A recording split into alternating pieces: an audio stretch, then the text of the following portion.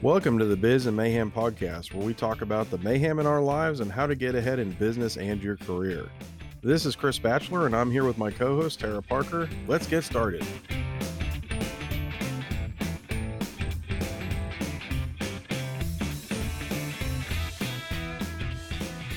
All right, welcome to another episode of the Biz and Mayhem podcast. I'm your co-host, Chris Batchelor, and I'm here with my other co-host, Tara Parker. How are you doing, Tara? I'm doing pretty good, Chris. How are you doing? I'm doing good. Well, I think we have an episode tonight that a lot of people are going to find really useful, because tonight we're going to talk about is resumes. And as careers go, a resume is a pretty dang important thing if you're trying to get hired somewhere. Get your popcorn out, pull a chair up. We're gonna talk all about resumes tonight. We're gonna break them down for you. And it's pretty important right now, right? Because we're coming out of that COVID pandemic. People are starting to hire. There's a bunch of talk in the media about jobs are everywhere and people need to get back out into the workforce and start pulling their weight. Yeah, absolutely. I mean, you have people that have exited the workforce because of COVID, or you have new opportunities that have come up because now a lot of companies are doing remote work. So you can literally live wherever you want to, and you're not tied to working for a company that is local to you anymore. And then also the economy seems to be opening up in certain segments. So different areas are hiring for different people. So I think, there's a lot of opportunities out there, and people are taking advantage of them. And this episode really is just about how to help you out with your resume. Now we're doing this as a series, so this is the first part of a series. Right. The next episode we're going to talk about, it's going to include what you should do during the interview. So just stay tuned. We're going to have more information on that. But for now, this is all about resumes. And I really thought we should do it, and it came to light for me because I recently had to hire some people, and I'm still hiring some people. So I'm kind of going through that whole process of looking at resumes. And, so if you're looking for a job, contact Chris Batchelor. Well, if you got the skills, give me a call. So we had to hire people in it, and hiring is a whole process. I mean, we need to acknowledge that. I think that, it's not just, hey, come on, work for me. It's, well, let me look at your resume, and there's all these other candidates, and then you need to make sure that the skills matches the role, and then there's the salary, and I mean, it just goes on and on. So there's a lot that goes into, changing jobs or getting hired. But I wanted to give people kind of a perspective of what it's like to be a hiring manager, because I think a lot of people, they just see it from the side of the table of being the employee getting hired. And I don't think we talk a lot about, what's the experience from the hiring manager. And, you can really learn from that, because if you listen carefully and things that we're going to talk about is, really will help you to cater to that hiring manager. Right. And it's good to have that perspective, right? Because so many of us come from the not hiring manager. We just don't know what to do. And it's hard to find somebody to coach you through that process. So having your perspective, I think, is going to add a lot of value to folks out there who just are kind of curious. Like, what do hiring managers look for in those resumes? How are you supposed to construct that resume to catch the eye of the hiring manager? So I think this would be a good angle to come from. Yeah, well, I hope so. And I mean, of course, I don't know everything about this. Is just one perspective. But certainly I wanted to give those people that are looking for a job sort of another way to look at this, and also if you're hiring people, maybe you can take away some tips on what you can do better as a manager when you're hiring somebody, or what to look for in a resume. So again, this is the first part of a series. We hope this is useful. Really just let us know, in the comments on Facebook, or send us a message from our website. At the bottom of any episode, there's a form to contact us. Any one of those methods, just get a hold of us if you have any questions. We'd love to talk with you about this. And with that, I think we should just kind of roll right into it. Yeah, I think so. All right. So the first thing I want to talk about is really what is a resume and what's the purpose of a resume. So, Terry, you've had a number of different jobs and worked on your resume. To you, what's a resume to you? Basically, I think it's your first impression. That's the first thing that somebody sees about you. It's what they're going to read about you. So it's almost like a marketing flyer representing you to get attention. So it's trying to garner an audience, trying to get somebody to want to talk to you. So it's kind of a bit of your story, your professional story on a piece of paper, hopefully. But that's how I've looked at it, is that first impression of me. Yeah, to me, I think you're right. I'll add to it, though, as a hiring manager, from that perspective, it's it's the first step past the first gate, right? In a lot of big companies, a lot of resumes get submitted, and then they'll have somebody that goes through literally hundreds of resumes for a single position. And what they're doing is they're looking for keywords that match up with the position, so then they can send that on to the hiring manager so you can get past that first filter, right? So Right. But there's apps, they have programs that do that too for the HR department or for whatever. So that's that gatekeeper that you're talking about Right. too. There's programs that you got to try and weasel through. yeah, so the gatekeeper may be electronic with a program, or it may be an actual human. Although I feel really bad for that human that has to go through hundreds of resumes. I've done it. It's not fun. right? But essentially, to me, what a resume is it's a way for you, again, like you said, to communicate with that potential employer, about your past experience and whether or not you may be a good fit for the role that they have.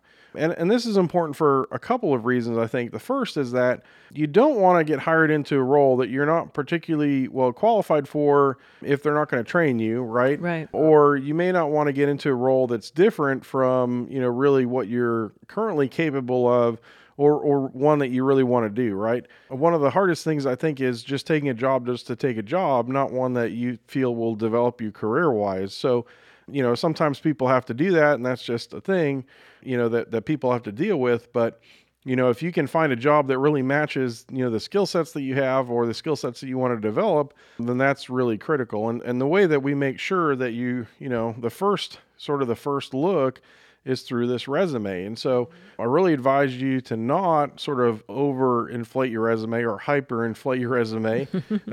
This isn't a chronicle of fishing stories, right? Where every 10 years the fish get longer and bigger, right? It should be an accurate representation of kind of who you are and what you've done. Now, obviously, there's a little bit of marketing polish that goes into there and that sort of thing, but overall, I think it should be a fairly accurate representation, or it should be an accurate representation Right. of who you are, and maybe a little bit about where you want to go. Yeah. So where do you think when you start off a resume, Chris, where do you think you start that resume off with, and how do you get that flow going so that it represents you well? What you've seen, because you've seen surely hundreds of resumes, and so you've turned down hundreds. What is it that catches your eye about that resume? When I first look at a resume, the thing that I look for is, can I understand it quickly? Right? Because I get a lot of resumes for a position, and I'm not going to spend, a whole bunch of time reading your resume at the first pass. If I get ready to maybe ask you for an interview, I'm going to read your resume in more detail.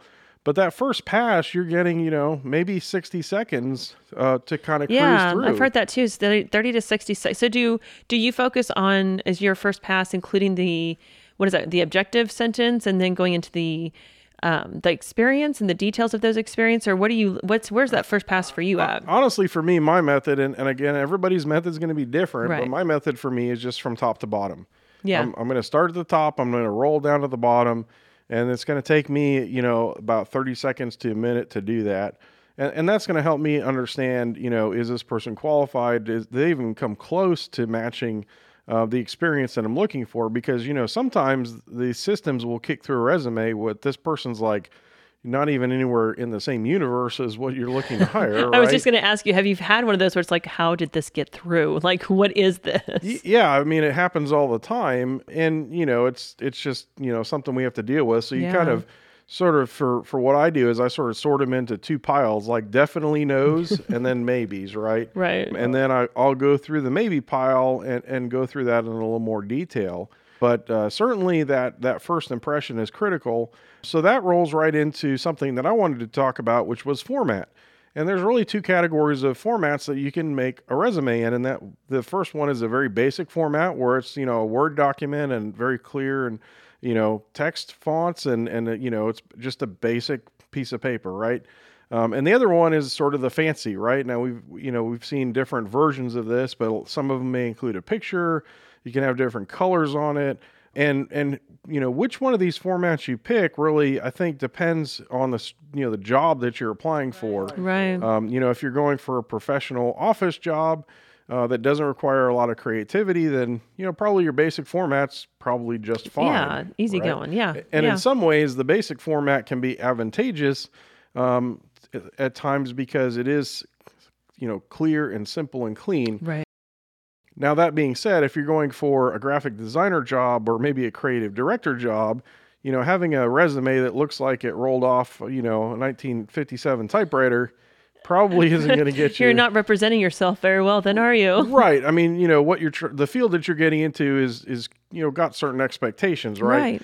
So I do engineering hiring, so I'm not necessarily expecting, fancy You're looking for resumes. technical there. I'm looking for technical experience, but now, however, I will say, even at the professional level, if somebody has a very nicely formatted resume and it looks professional and it it has good colors and the fonts are easy to read, that certainly is a bonus. So it's something that's not overwhelming visually. Correct. Yeah, there's perfectly balanced. There's definitely a fine line between being too much and not enough, or and just so.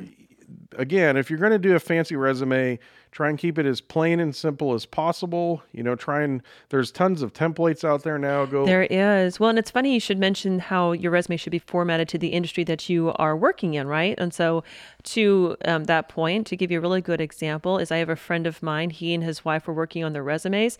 They happen to be on the East Coast, and you kind of take that into consideration too, right? Because the East and West Coast is a little different than what's going on in the Midwest, which is where we're at. But his job was not, it was people facing, so it's training. His wife's job was beautician work. She was a hairdresser. His resume had his picture on it and hers did not. And when I challenged him, like, why doesn't she have hers on there? She's a hairdresser. And he's like, oh my God, neither one of us thought of that. I'm like, but you thought of yours on the training one. He's like, right. Oh, that makes more sense though. Like she's in her own advertisement because she's in the beauty field. Absolutely. Not that she's beautiful, but when he showed me a picture of her, I'm like, that would be a great photo. It's very, polished and clean. And, she looks like she knows what she's doing. And so to your point, you really do need to understand if that resume fits the job description. You don't want anything like pretty flowers and colors and hot pink and neon. You remember when emails had all those like crazy graphics and people would put weird backgrounds and stuff that you couldn't read the font? There's people where I work that have a stationary background to their Outlook, their professional email. Like, wait, put that away. That doesn't meet brand standards, by the way. No, it doesn't. But leave all that fancy stuff behind. So to me, if you're gonna really think about the format of your resume, it should be either pretty basic or plain, or it should be, we'll put it in the fancy category, but it should be plain fancy, maybe. Well, professional looking. Fancy, right? Yeah, remember that you're trying to be a professional. If you are applying for a job that is asking for a resume, you're a professional. Right. That's it. Just boil it down to that. That's all there is to it.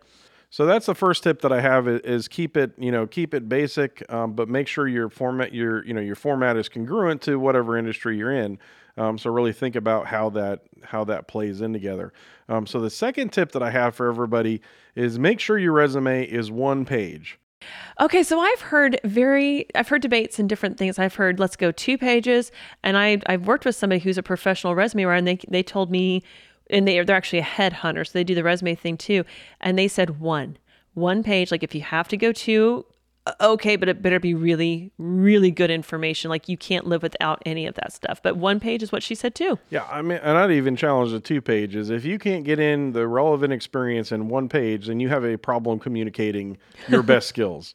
Right, you may have a lot of skills. Best skills, that's it. Best skills. But you skills. need to communicate your best skills. Okay, and nobody has 2 pages of best skills. I'm sorry. Well, you in a resume, you're not trying to capture every single little thing you did. And that's just it. We're talking about your top 10, your best skills, your best experience. Right.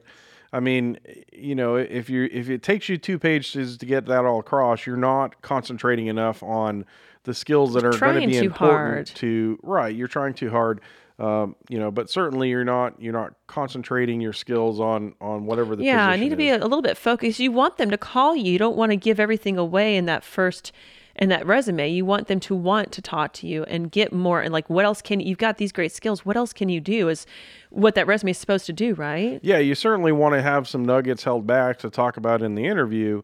And we'll talk about that in the next episode. But I'm really big on 1 page. I mean, I've had people apply for positions that are multiple pages, and I'm going to tell you that by the time you get to page 2, 3, 4, 5, 6, 7, or 8, And yes, I've had resumes that are that long. Wow, you have? I mean, you're going to skim through those pages, but you're not going to read all that stuff. I mean, No. There's no value to it, right? I mean, by the time you get 6 pages in, there's 6 really, pages. Oh my gosh. there's really, I mean, you're going to listen to this person's life story. Now, that being said, there is the CV, which is sort of a It's different a curriculum thing. vitae. It's Right. very different. And you can talk a little bit about that because you Yeah. have experience with that, but that's not a resume. No, it's not. It's very different. So with the curriculum vitae, that's literally breaking down your educational experience. It's what you've learned at the theoretical level. That's we're breaking down your coursework and what you've learned in class and how that's applied to the positions that you've held. So the two that when you're asked for a resume in a curriculum vitae, it's because they go together. They're married up through you. And so a lot of people don't realize that, but if you are if you're in academia, you have to present a curriculum vitae. If you are, a lot of accountants have to as well. So those kinds of roles are where those curriculum vitae, because it proves you've done XYZ courses, you did very well, because they'll ask you for your grade point average on top of that. But that's what that's about. And if you've been scared to fill one out, if you look at the CV or you look at curriculum vitae and it scares you, then you probably don't need one. Like Right. you'll Well, know if you need one. So yeah, CVs are for certain circumstances, mostly in academia, right? Yes. Is my understanding. Yes. But I think a lot of HR places or a lot of HR personnel or directors or managers or whatever, HR people, I guess we'll call them. Mm-hmm. I think a lot of HR people actually get those terms mixed up because I think they sometimes use a CV and a resume interchangeably. And what they really want is a resume, and they put CV on there, and then that confuses everybody, right? So that would be your newbie. If you get that request from an HR representative, they're probably still new to their position. They haven't quite figured it out. But like you said, there are legitimate cases where they do Yes. need that. So I mean, be aware of your industry. But if you're in an industry where a CV is not usually required, and you have an HR person ask you for that to apply for a position or something, you may want to double check with them and say, you really want a 1-page resume, right? And they'll probably go, yeah. Well, if they don't, then you've probably done something to your own resume and inflated it just enough. That's so always clarify. Do you really want that? And don't ask why, but just confirm. Is that what you really want? And the other thing is when you're looking at resumes, you're kind of your little red flags go off in your head. If you've got 2 years of experience and you have a 6-page resume, then Something's we're wrong. kind of questioning already your integrity, right? Right. And did they really do all these things? And you may have done those things, but I think that kind of brings up the question, though, and I think some people may be saying, well, hey, I've got 20 years of experience between 10 different roles. How do I represent all those roles? You're not supposed to. Right, you don't have to represent 20 years of experience between 10 roles. Right, you can shave that down. Yeah, and we'll roll into that in a little bit of detail here coming up. But I want to roll on to now. What should you have on your resume? What should the content be? And so at the very top, at the very minimum, you should have your name, address, phone number, and email. So the address. So I actually changed up my resume because I update mine every 3 to 6 months, just because. I've learned to do that. I learned through one of my previous bosses that I need to keep up with it because if God forbid something happens, you never know, you've got it ready to go. But I took my address off of mine, and because it's like, you're not sending me anything. People use phone and email. So I found it, and when talking to this headhunter, they're like, yeah, it doesn't matter. So I don't know. Does that matter? Especially with remote work being such a big thing now. I think that's situational, right? I mean, if I'm hiring somebody that I'm going to expect to be in the office. Well, if you're a cop or a doctor or something like that, probably so, yeah, yes. And I've got to chase down, is this person really local or are they, right. Are they not local? But maybe that doesn't matter, right? Because they would intend to move. So I don't know. I guess, resume, having your address on there, I guess is optional, right? Maybe, is that what we're saying? Yeah, I think so. But definitely have your name. I had contact information. I had, no kidding, a resume come through before without a name on it. And without a name. Our system, has the name of the person on it, but then you go download all these resumes and you dump them into a folder and you start going through them. Oh, and then you get to one that doesn't have a name on it. It's like, okay, now I've got to play this game to figure out like which person it was that didn't put their name on the resume. Can you imagine? Yeah, it's like turning your test in when you're a kid and not putting your name on it. So definitely have your name at the top of the resume. We can all agree at very minimum, you got to have a name on a resume because after all, you are sort of You know what? advertising yourself, right? Chris, there's somebody out there listening right now that's like, oh my gosh, that was me. No, oh my God. Somebody right now is realizing they don't have their name on there because you pointed that out to them. Well, so definitely have your name on it. And it could be that the formatting got messed up or something, but I don't know. It looked to me like it was That goes missing back some to information. that goes to so. probably what your last point will be is to proof it, right? To go back over. Definitely proof it. That goes without saying. And, well, no, if you had to point out the first and last name, then it goes with saying to prove it. But definitely have your name on it. Your name should be in the top, say 2 inches of the paper, and it should be easy to read. So we're going to talk a little bit about, we talked about format a little bit. I want to talk about fonts a little bit after this, but definitely for content, you should have your name on it for sure and some way to contact you, whether that's a phone number, an email, or both. That's fine.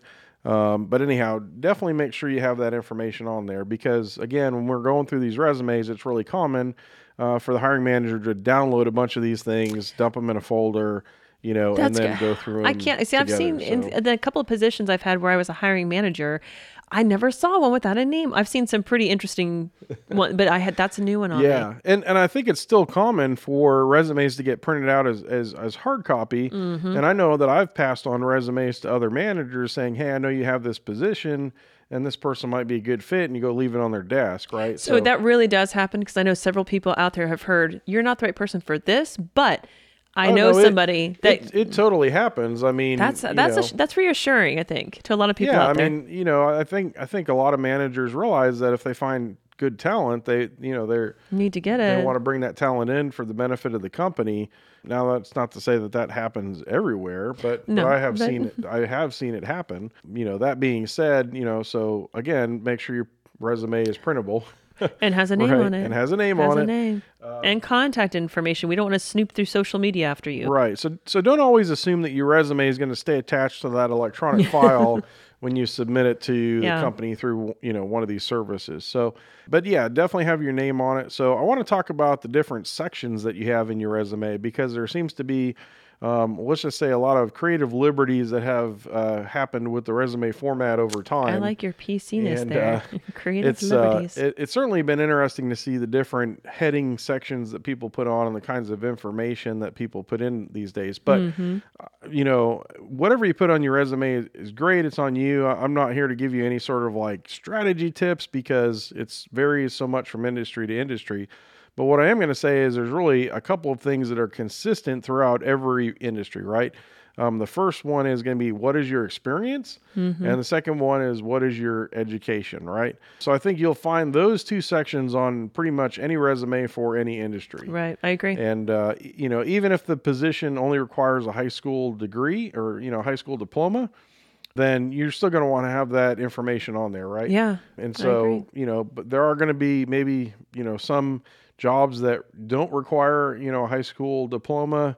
But I think you're getting into those jobs that don't require resumes anyhow. Right. Yeah. So, at minimum, have your experience and have your education. Any other, sort of section that you have on your resume, to me is really kind of optional. Right. I don't know. What do you think about that?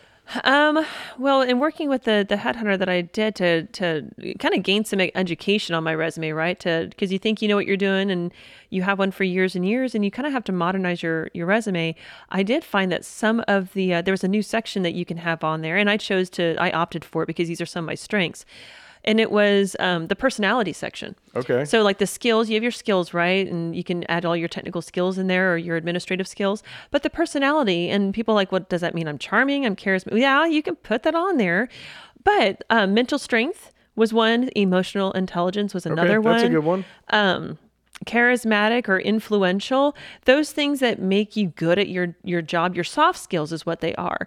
And that's a great way to separate the soft skills from the technical skills or the hard skills is having that personality section. And so, and I kind of pass that resume around. It kind of gets, you put feelers out there with your friends, like my professional friends, because I wanted to see what they thought. And they're like, everybody thought, well, that's really cool. Little different. Because you almost have to put yourself out there. It's a little bit of a vulnerability issue there. But I think because with so much going on out there, you really have to set yourself apart somehow. And knowing that you've got some thick skin and you can handle other people's maybe different dispositions and lifestyles and different choices that they make. It's good to know that you can handle, and you're agile. That was another one on there is being agile. So I think that was an optional one that I liked, and it fit well on my resume. It just flows very well, I think. So that's one. But I think it's hard to fit that stuff on there because everybody wants to go just bullet point, bullet point, Right. bullet point. But, certainly, I mean, the engineer in me, if you put something about what your personality is, I'm kind of going to be half skeptical about it. So make sure whatever you put in there matches, not just what you think the hiring manager wants to hear. Some of the other sections that you may find now on a resume that are common, skills, some form of skills is popular. And I think that's good to have because then you can sort of summarize just the high level things that you're good at. Certificates is another one. Great one, especially if you're in the IT field. That's a must-have in the IT field. Yeah, definitely if you're in a field that has lots of certificates or other training besides degrees, and that's a good one to have. Awards or industry recognition that you have. Yeah. Sometimes it's interesting to put your hobbies on there or maybe some things that you're passionate about. Yep. So those are all sort of different kinds of sections that you can put on there. But I will emphasize that's not the main course, right? The main course is your education and your experience, right? So make sure that you use these like sparingly, like salt and pepper, because if you dump too much salt in your food, it's going to taste gross. So do the same thing with your resume. Make sure that these other categories are very, sparingly used where it makes sense. So do you have references on there as one of your sections as an optional or as required? I have seen references. I just think that depends on the industry and then the standard practice of the position. So you really need to know your audience then. Yeah, I think so. And, my thing is if we want references, we're going to ask you for them. Well, I'm seeing both. I'm hearing both, right? But again, I think that's in reflecting back on those conversations I've had. I think you're totally on point that it's industry based. Yeah, and I mean, again, the engineer in me says if I put 3 people on my resume that I put down as a reference, I'm only going to put the 3 best people that are going to talk best about me, right? The ones you've paid off already? Yeah, I mean, so I'm fully expecting if I call somebody's reference on a resume that I'm going to get some sort of glowing, oh, they're so wonderful and they're great and they're very capable and all this kind of stuff because, that's the person, has strategically picked those people out to give them the best. So, and it's funny you mentioned that because the references on mine are individuals that I met through work that I've carried on to have personal relationships with. And so they can speak to me from both sides. And that's something that for my resume, for where my resume would sit as far as industries go, that works. But to your point, to an engineer, you probably don't care. You want to know what they know, their technical side, right? Or, show me the facts, right? And calling some random person and asking about some other random person is not anywhere near a fact. It can't be fun either. And have you been one of those reference calls before? I have. And you always want to show the person in the best light you can because, unless they did you wrong, and then that's your chance to get them back or something. They listed me as a what? Yes, let me tell you all. Let me tell you about Let Tara. me help you understand this person. Yeah, no, I pick your references wisely. I sort of never see the value in those reference things. I mean, there is value in references, but not references that somebody gives you. If you can find out that this person, knows somebody, and you can go ask them, sort of, discreetly about, hey, do you know this What's person? What are they like? That kind of thing. So when you have called reference, that's more valuable than calling some random person that was listed as a reference. But. So when you have called reference, and this is probably more on the interview side of things, but when you have called references, are you looking for technical or personality? What are you looking for when you make those calls? Yeah, I mean, it just depends on the position, right? So, I mean, I think that's highly dependent on what you're going to be asking that person to do. But yeah, let's put that in the parking lot and talk about that in the next episode. All right. So back on sections, definitely want to talk about non-relevant information because, like we said, a 6-page resume is not cool. Don't do a 6-page resume. I can't imagine seeing one of those. That's amazing to me. Now I want to see one. Yeah, I mean, so like I said, previously, multi-page resume, not so great, doesn't give the best impression. So what you want to do is, definitely drop off the non-relevant information from your resume. And so again, your resume is your spotlight. You're showing the best of the best of the best. Okay. So for instance, I worked at Little Caesars Pizza growing up in high school. Aww. That's how I paid for my pilot's license. I'd basically, work for 2 weeks and then go fly for 1 hour. God, you've been a pilot forever. Right. Yeah. And so That was the way it was back in the day. You kind of worked your butt off, and then you spent all your money, and then you went and you worked your butt off again, right? But again, I don't have my Little Caesars job on my resume because, Aw, that's as so cute though. right? See, but as an engineer, it's not relevant to that I could spread the dough out and put them in the pans, right? I mean, it was a great high school job, but it has no relevancy on how I can manage people or do engineering tasks. And So, just because it was your favorite job doesn't mean it should be on the resume. well, I don't know about favorite, I was but just trying to throw something out there. Work with me here. yeah, it was a lot of long late hours. So. I can't even imagine. But yeah, so definitely drop off non-relevant information. And one thing that I actually do on my resume, and I don't know if anybody else does this, but I actually drop off. So my most recent experience is the one that I have the most detail on. And as the positions get further and further away, I will drop detail off of those positions to the point where, my top job may have 5 bullet points. I may have 3 bullet points on the next one. And then the jobs under that, I may have only 1 bullet point. And then there's several jobs on there that are relevant to my experience, but I don't have any bullet points because, again, we're dropping off that information that isn't relevant.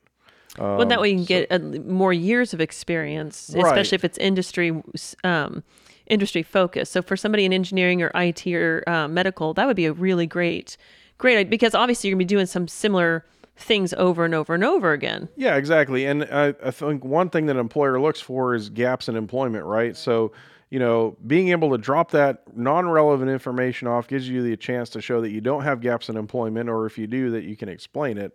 And definitely it helps shorten it up, right? Right. So definitely drop off non-relevant information. And we'll get into another tip that I have, which is really to write different resumes for different positions to sort of do targeting. But for now, we'll talk about that a little bit later. But definitely drop off old jobs or jobs that are not relevant.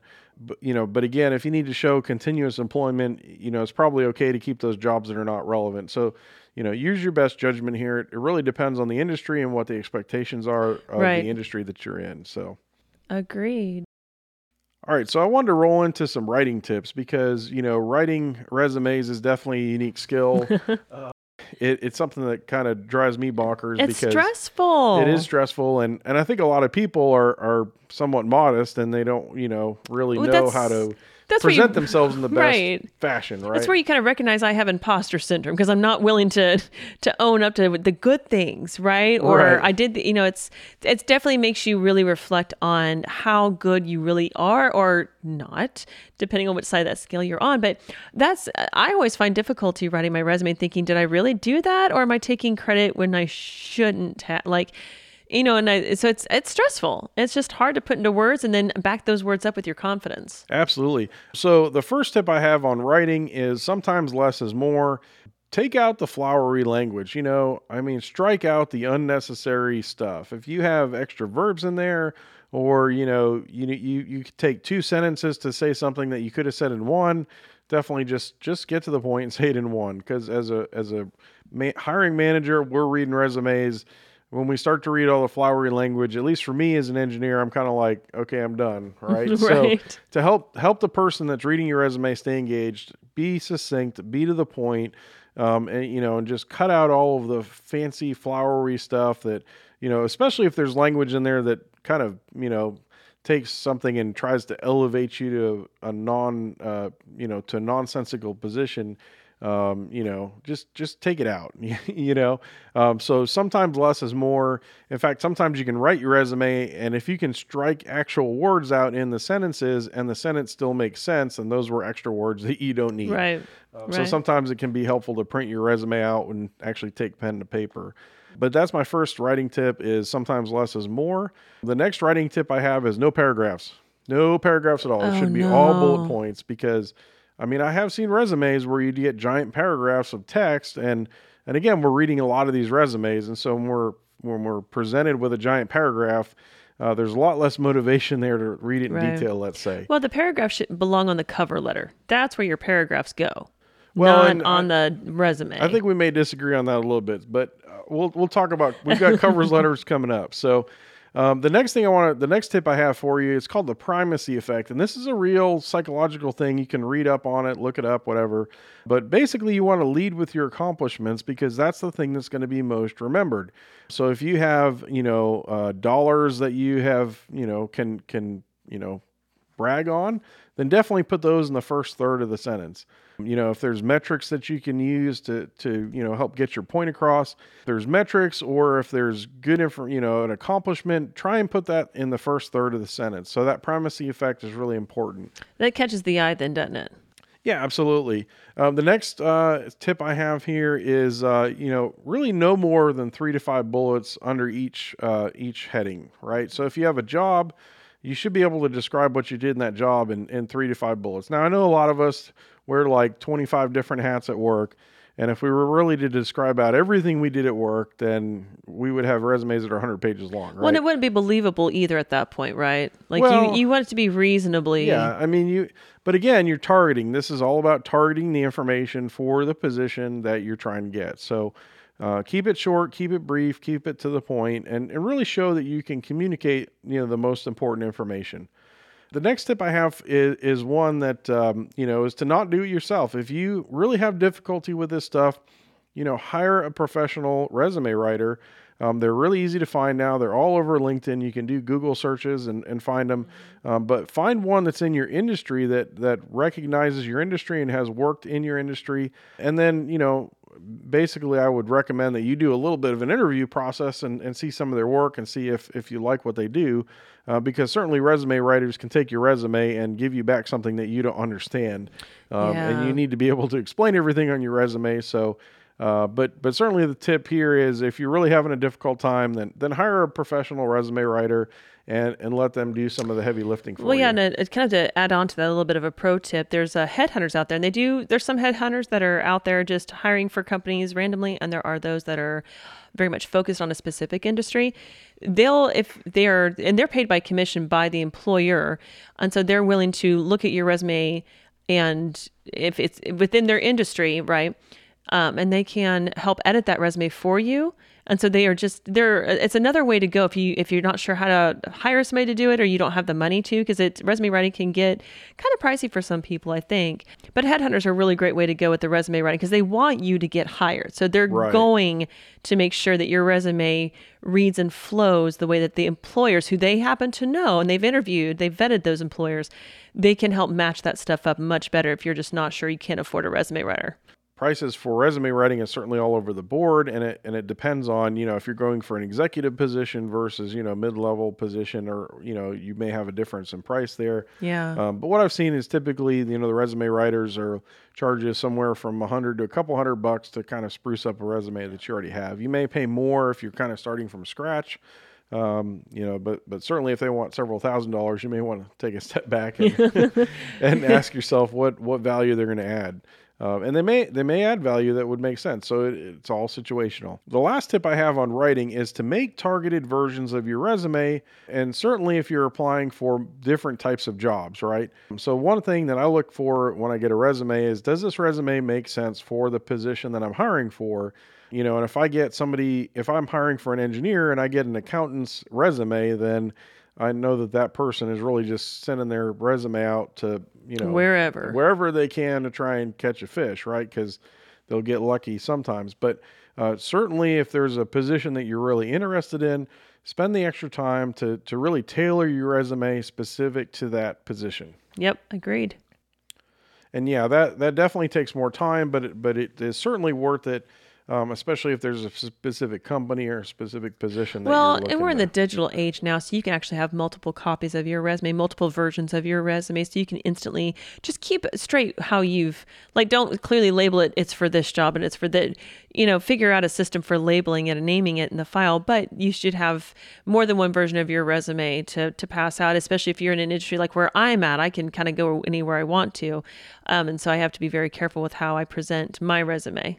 Yeah, and then the bonus content tip that I have is when you're naming your file, put your name in the file name. Please. Because again, these resumes get downloaded to one folder. There's a bunch of people in there.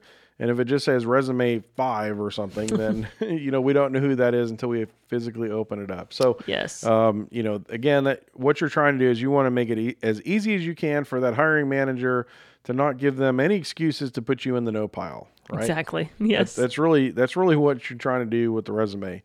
All right. So we've talked a lot about resumes. Let's roll into cover letters and what a cover letter is and really what should be on it. So, a cover letter really to me comes back from the old days, and it's kind of the days when we had paper everywhere and typewriters.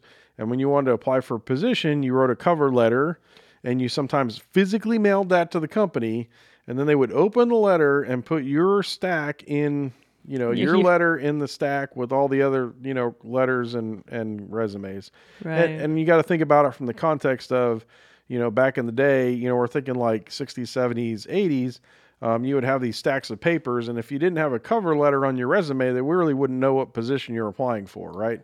So this goes back to the old days of, hey, here's a thing that I can attach to my resume that gives you some more context about what I'm trying to do here. To me, that's really where the cover letter came from. I kind of question its usefulness in today's age with all of our computer systems because, I log into our system and I'll see everybody that's applied for a specific position. I obviously know that you're trying to go for this specific position because it's attached, right? Yeah. It's not like the old days where you had 100 resumes in a stack and you weren't sure which one was applying for which position. Yeah, right? Yeah, I totally agree with that. I know that, and a lot of HR professionals that I've spoken to say they don't even look at the cover letter anymore for the very thing that you stated. The program will do it for them. It'll tell them what the position is that these people are applying for.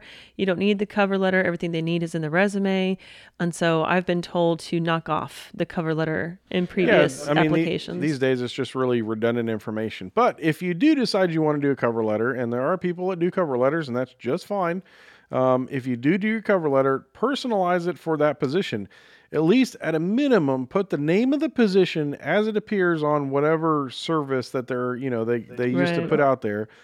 The exact name and the exact hiring, whatever identifying number that they have attached to this thing, because they'll have a position number, a requisition number, some sort of identifying information that sort of ties this back to something in their system. So if you are going to do a cover letter, that's probably the most important thing to put on your cover letter. Mm-hmm. I mean, if you just wrote a cover letter that said, "Hi, I want job, blah, blah, and number, blah, blah, period, thanks, John Doe," or John Deere, whatever. I mean, that would be the simplest form of a cover letter. But definitely make sure you have the position name and the position requisition number, whatever identifying number they have. Make sure you have that in your cover letter. And so the next bit of advice that I have for you on cover letters is to give it your elevator pitch and not your life story. Again, you mentioned paragraphs in a cover letter. Let me clarify. 3 sentences to the paragraph. Okay. 3. That 3 sentences is I can swallow that. Right? That's livable. I don't want a novel. I want 3 sentences, 3 bullet points, 3 sentences, close. That is what that is. If your cover letter shows up and it's 35 pages long, my word, that's not a cover letter. That's a novella. That's for that. Yeah, as I say, that's for your publisher. That is not for your employer. Yeah. So, again, keep it brief. Just show your best information, show your elevator pitch, and your elevator pitch again is 1 to 2 sentences. You should be able to say why you want that position and why it's relevant. Again, keep it short, sweet, and simple. So exactly. All right. So you've got your resume written, you've got your cover letter written, or maybe you don't have your cover letter written. Next thing you have to do is you have to actually submit your resume, because if you don't submit your resume, you're never going to get a job. Well, maybe not never, but it's going to be. It's not going to be what you want. Reduce your chances of getting a position if you never give it to anybody, right? So the first tip I have on submitting your resume is submit only one version of your resume. Because I've seen a lot of people who, now these systems will allow you to attach multiple files in the system when you apply for a position. If you submit 4 or 5 versions of your resume, you're kidding. Then you have not seen this. No, I have. I mean, it's actually really common. You're kidding. Is it like which skill do you want from me? I'll show you whichever you want. I would say over 50% of the positions I've looked at recently have had more than one version of the resume. Do people just forget that they've applied, but they're I think what happens is these systems allow you to attach multiple documents within the system, and then when you go apply for it, it lets you check checks the box on which, Oh, people resumes think you all want. of I think people oh. just go check all of them, and then it comes up on the back end, and we're like, okay, which one of these do I look at? Right, because you're almost like, if this skill set doesn't work for you, how about this skill set? Well, oh, how about this one? How about like it's like Again, we're going for speed here. You want to right. you want to impress the manager that you can be succinct and get to the point. It's like speed dating. It's 30 seconds go, and the best one wins out of the night. Right. I mean, not quite like speed dating, but you definitely have a limited amount of time to get your skills in front of that hiring manager. Yes. And when, and psychologically, when I pull up a position, I see somebody's got like 6 different versions of their resume. I'm like, oh man, I'm going to have to go through all this. It's kind of a downer. So, oh my goodness. Definitely only one version of your resume. And like you said, keep it straight about which versions for which position. And I'm not saying you have to write a different version for each specific job, but if you're going to be an engineer or you're going to be a doctor or you're going to be a lawyer, I mean, there's different specialties within those disciplines. Yes. You may have a couple different versions of your resume depending on if you're a corporate lawyer or a family lawyer or, malpractice attorney or something like that. So definitely have different versions of your resume that is tailored to the specific niche that you're trying to get into. Right. So, or maybe that you're already in, Yep. right?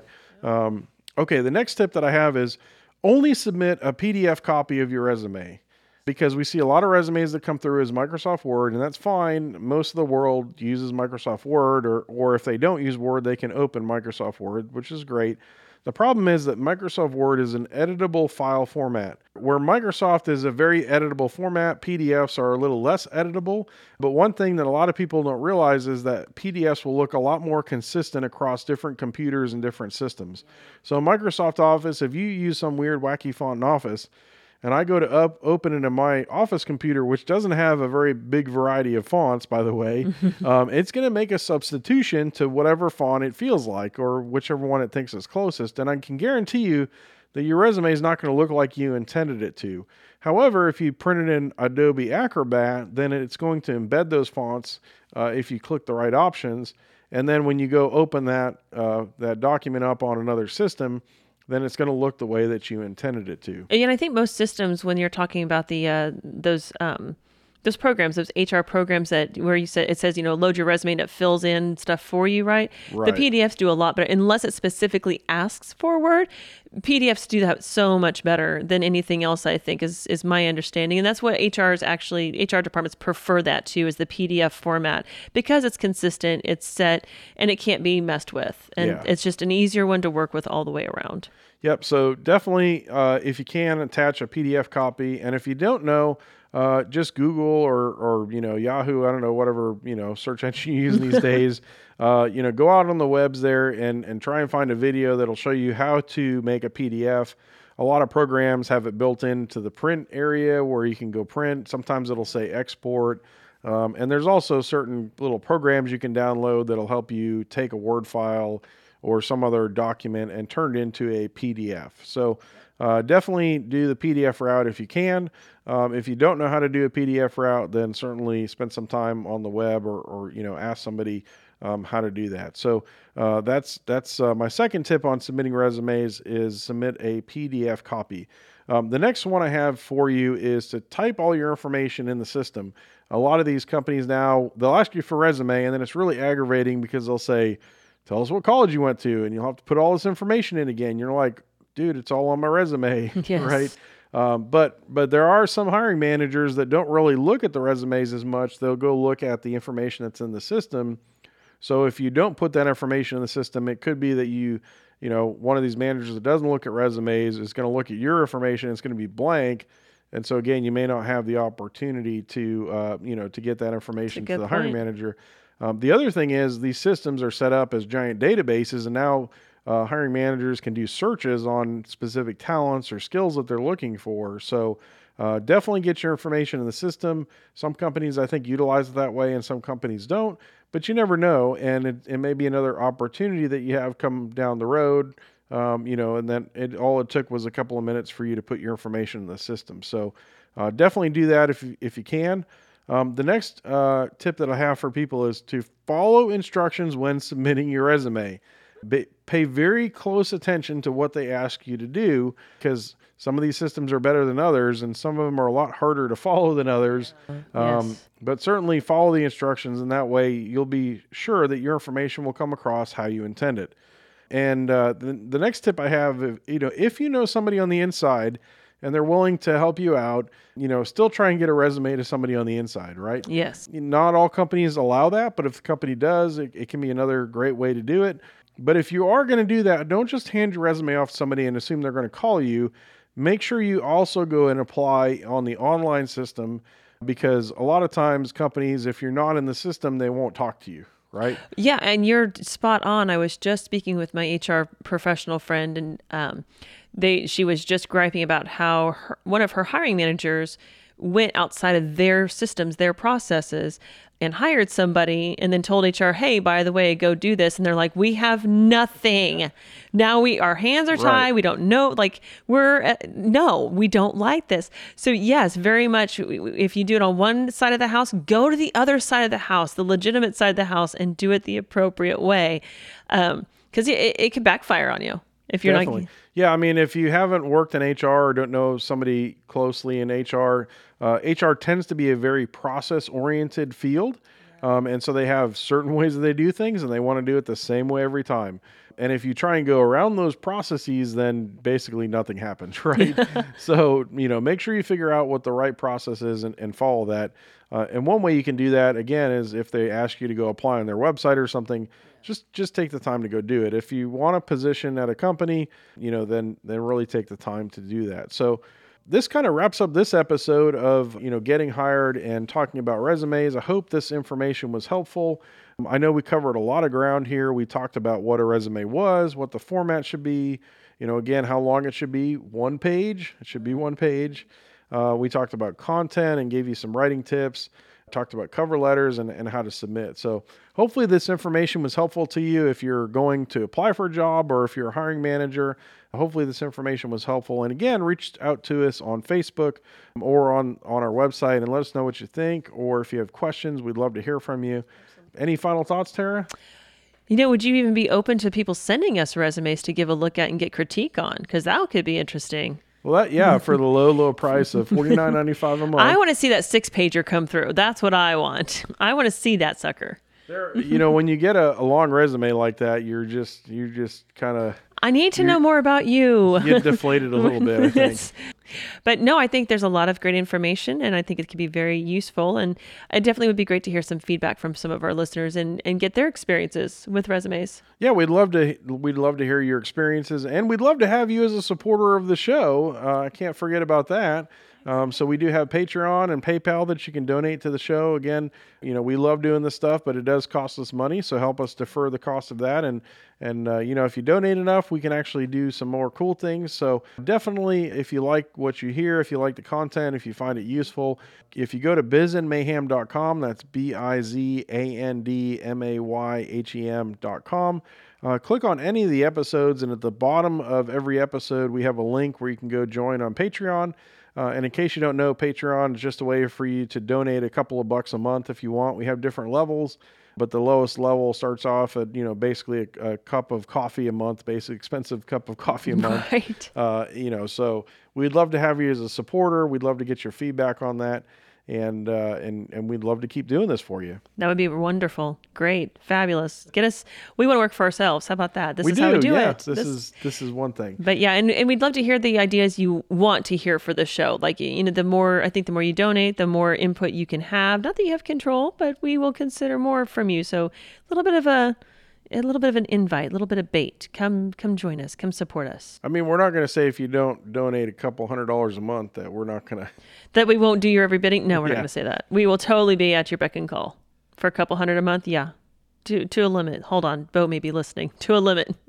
All right, so this has been episode 33 of the Biz and Mayhem podcast, and on this episode, again, we covered all things about resumes, and we are doing a series here, so the next episode that we're going to do is really going to roll into all about the interview, what to do to prepare for the interview, what to do while you're in the interview, and what to do after the interview. So I'm pretty excited about that. I think that'll be really useful for a lot of people.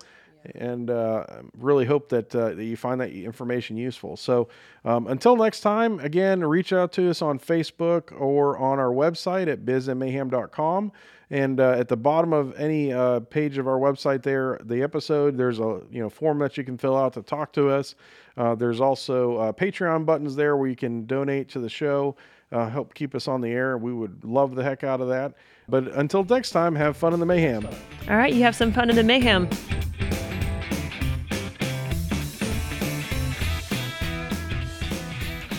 The Biz and Mayhem podcast is produced by Check Six Creative Studio. If you have a podcast or been wanting to start one, let us know. We'd love to help you produce and edit your podcast. We'd also love to work with your business on marketing and video production.